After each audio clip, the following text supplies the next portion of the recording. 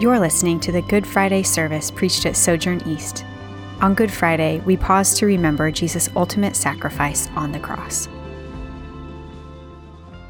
Hey, my name is Mike Cosper. I'm a pastor here at Sojourn East, and welcome to Good Friday. Thanks for being with us, those of you who are members and regular attenders. Thanks for those who are strangers, who are just coming to check us out. Good Friday is an interesting day because it's a day that the church has celebrated throughout much of church history.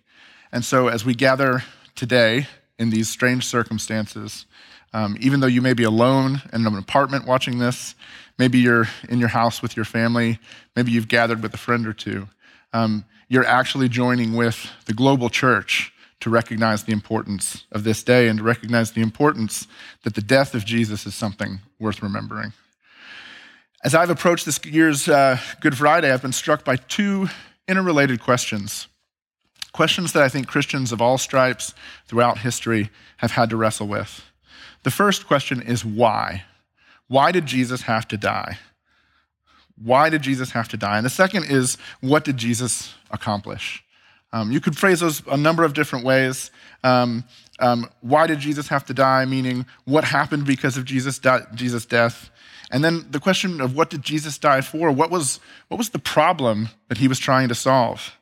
And in some ways, the answer to the first question is pretty straightforward. I mean, the moment you become a Christian or the moment you hear the gospel, you become familiar with this part of the story, this question.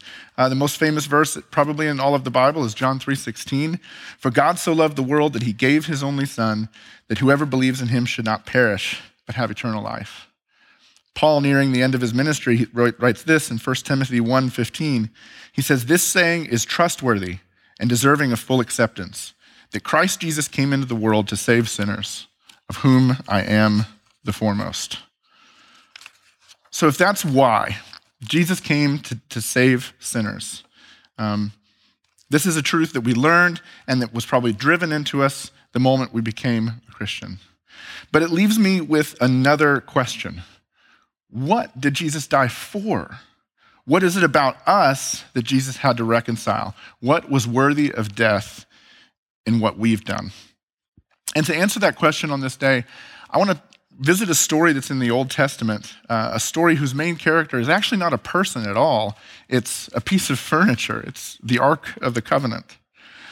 It's a tricky story to tell because it's one that is told across several different chapters of several different books, but I'm going to do my best to summarize it rather than read for the next 25 minutes.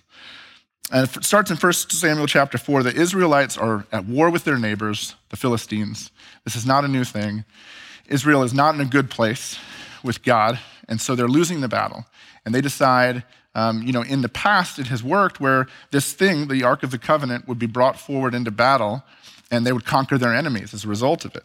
So they call for the Ark of the Covenant to be brought to the battlefront, but they lose the battle anyway, and the Philistines capture the Ark.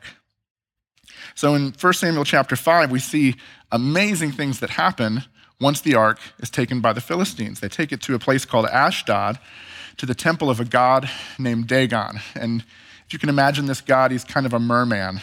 He's kind of a warrior hero for them.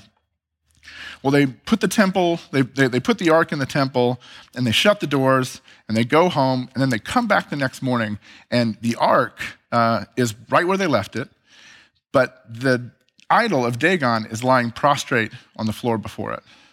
And so they think, well, that's strange. They put the idol back where it belongs. They go about their business, close up the temple, go home, come back the next morning. The idol's back where it was before, prostrate before the Ark of the Covenant, but this time its head and its arms have been broken off. And what this is God essentially sending a shot across the bow to the Philistines, saying, you've made a big mistake in taking this with you. It's time to take it home. They don't get the message, though, and so shortly thereafter, the whole city breaks out in boils, in sores, and in tumors. And they know that this is wrath, that this is because of the Ark, this is because they've done something that they shouldn't have done. So rather than send it back to Israel, though, they send it to a city called Gath. And basically the exact same thing happens there. The Ark comes to Gath, the whole city breaks out in boils and tumors, and they say, we've got to get this thing out of here. So then they take it to a city called Ekron, and Ekron's like, no, we don't even want it. We've gotten the message. Let's get this thing back to Israel. And messengers are sent to Israel that the ark is coming back, and the story is wild. If you read it in 1 Samuel chapter 5, there's all kinds of people are dying, there's blood sacrifices being made, there's gold idols being exchanged, all to try to make peace between the Philistines and Israel over ownership of the ark. Eventually, the Israelites take control of the ark again, and they carry it to the house of a man named Abinadab. And it stays there for a long time. It stays there for several decades. And if we fast forward all the way to the reign of the King David, David wants the ark back in Jerusalem. He wants it in Jerusalem because Jerusalem is where it belongs. So he gathers up a group of men to go and get it. They gather up the ark. They load it on an ox cart, which is important to note, and off it goes. And then we read this in 2 Samuel chapter 6. It said, "And David and all the house of Israel were celebrating before the Lord with songs and lyres and harps and tambourines and castanets and cymbals. And when they came to the threshing floor of Nacon, Uzzah put out his hand to the ark and took hold of it, for the oxen had stumbled. And the anger of the Lord was kindled against Uzzah, and God struck him down there because of his error, and he died there beside the ark of God."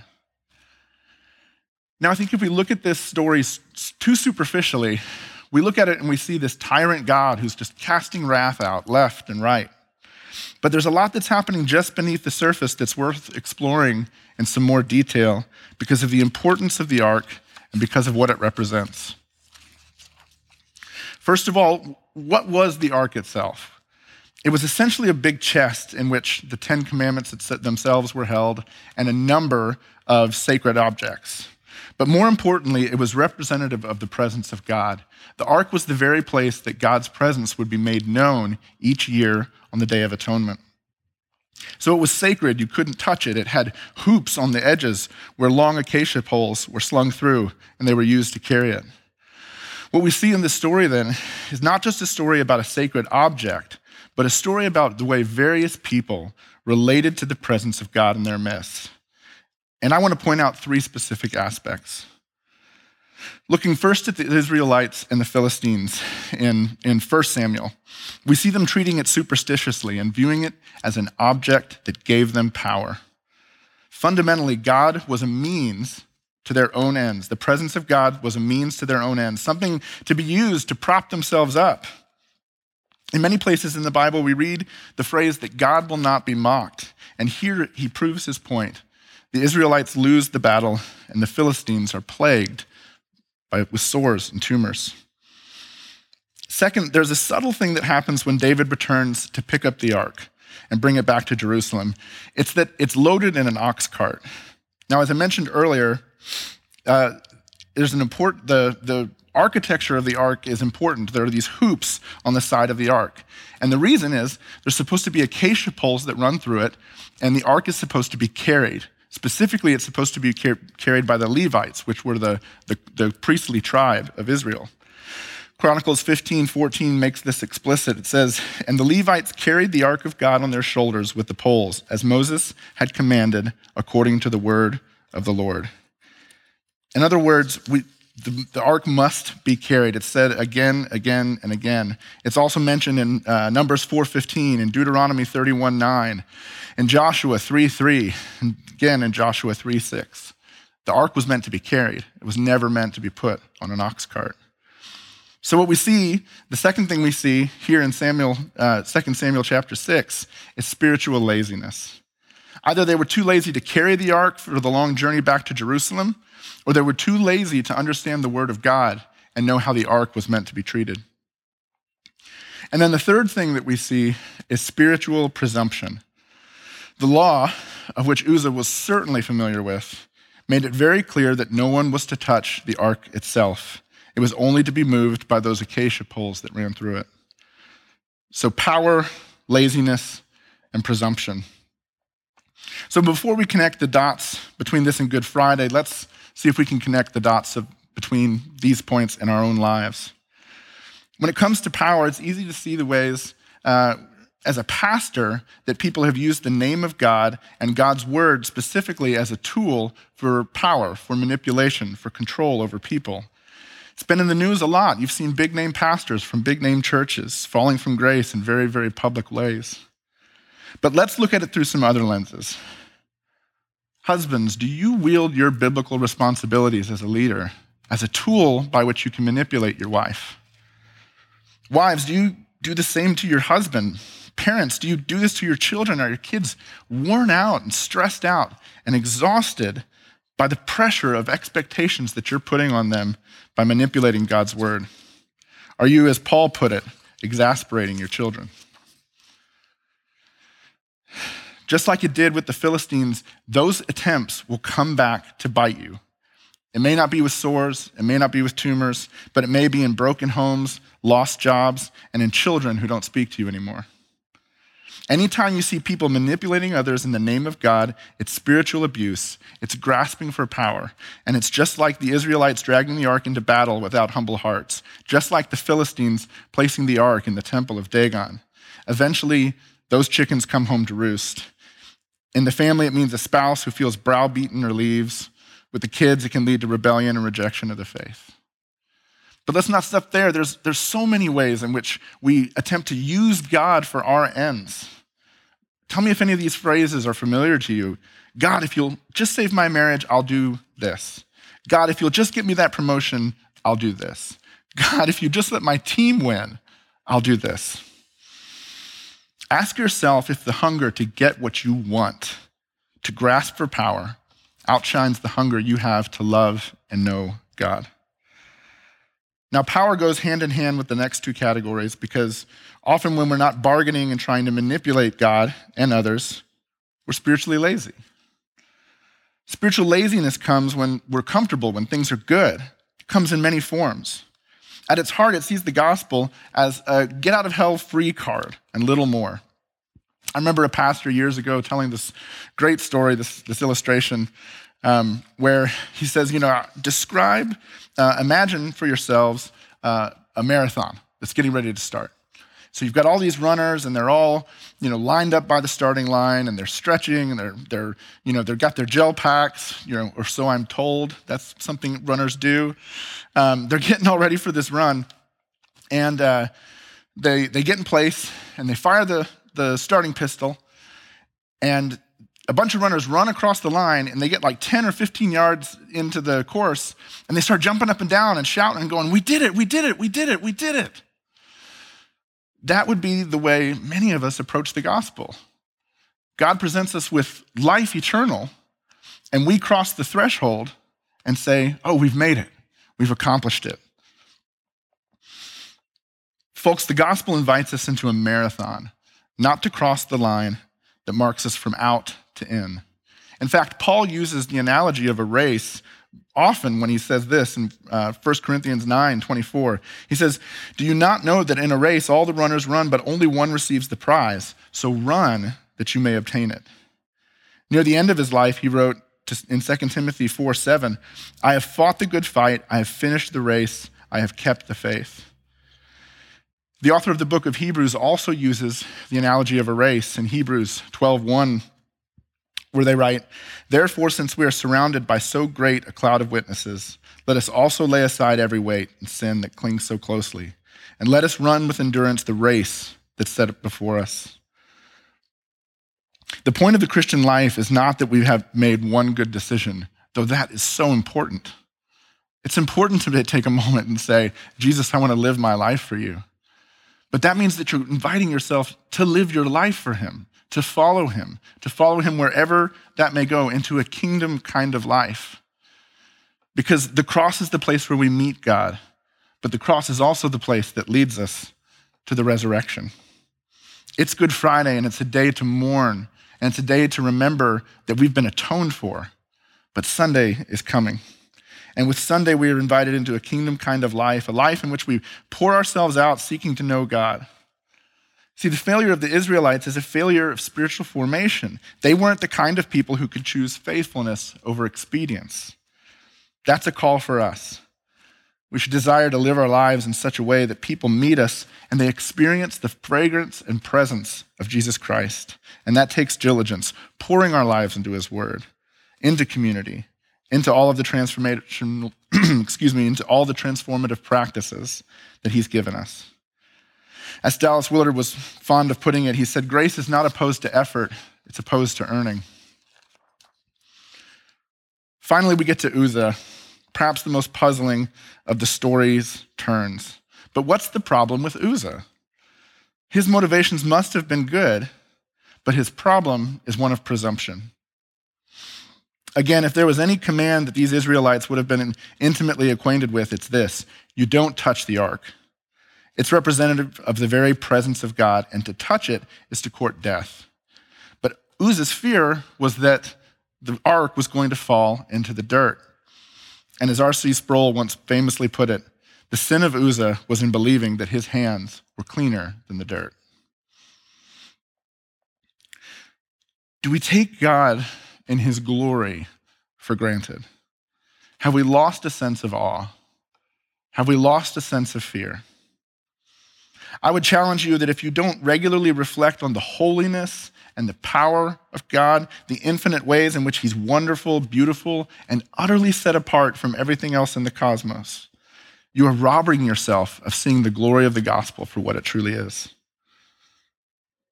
The sin of Uzzah was to presume that God wouldn't mind him touching his face when Uzzah had unclean hands. So just as we need to look outward at the glorious face of God, we need to also look inward. We need to see Uzzah's story as an invitation to look deep in our own hearts and to see the darkness that lies inside every single one of us. The ways that we're not just broken, and brokenness is an important category. It's important to recognize that we've been wounded and that our wounds have brought out dysfunction in us. But that's not what I'm talking about here, because we can't blame all of our sins on our wounds, because we're also rebels. We're also people who want things that we don't need, we don't deserve, that don't contribute to the flourishing of the world around us. That's what the Romans chapter 7 is all about. Not just brokenness, but actually rebellious. How are we deliberately pushing against and dishonoring the will of the one who made us? This question has been especially challenging to me this week as I've worked to prepare this message. I know I'm messed up, broken, but I also know I'm a rebel. And I think God gives us this story to remind us that we can't take God's holiness lightly. So now let's go full circle. Let's go back to the other question that we started with. Why did Jesus die? More acutely, why did Jesus have to die for a bunch of power-hungry, lazy, and presumptuous people? Why did Jesus die for rebels? Who would choose to do such a thing? Well, ask yourself this. What causes a parent to forgive a wayward child? What causes a spouse to forgive a wound from their partner? What causes a friend to forgive failure for being present in a time of need? What causes a holy God to forgive self-seeking, lazy, presumptuous people who simply want him for what he can do for them? The only possible answer to this question is love. An unquenching, relentless, self-sacrificing love. God does not just put up with you because he has to. In fact, he doesn't have to. God could have abandoned us to our sins and quite literally let the whole world go to hell in a handbasket. But he didn't. Because God is love, and not a hair falls from your head that he hasn't seen and counted. And if ever you struggle to believe that God loves you, yes, you have only to look to Good Friday to see that he does. Over the past few weeks on Sundays, Kevin has asked us what the opportunities are presented to us by this strange season where most of us are trapped in our houses with more time than we might know what to do with. He's challenged us to seek God's face and to look inward. And on this Good Friday, I think it might mean looking inward to see how deep the darkness is that's there. Because no matter what you see, Good Friday reminds us that in Jesus, God has spanned that gap to bring you home. Let's pray. I'm Kevin Jameson, lead pastor at Sojourn East. Thanks for listening. For more sermons, info about our church, and ways you can support the ministry of Sojourn East, visit sojournchurch.com/east.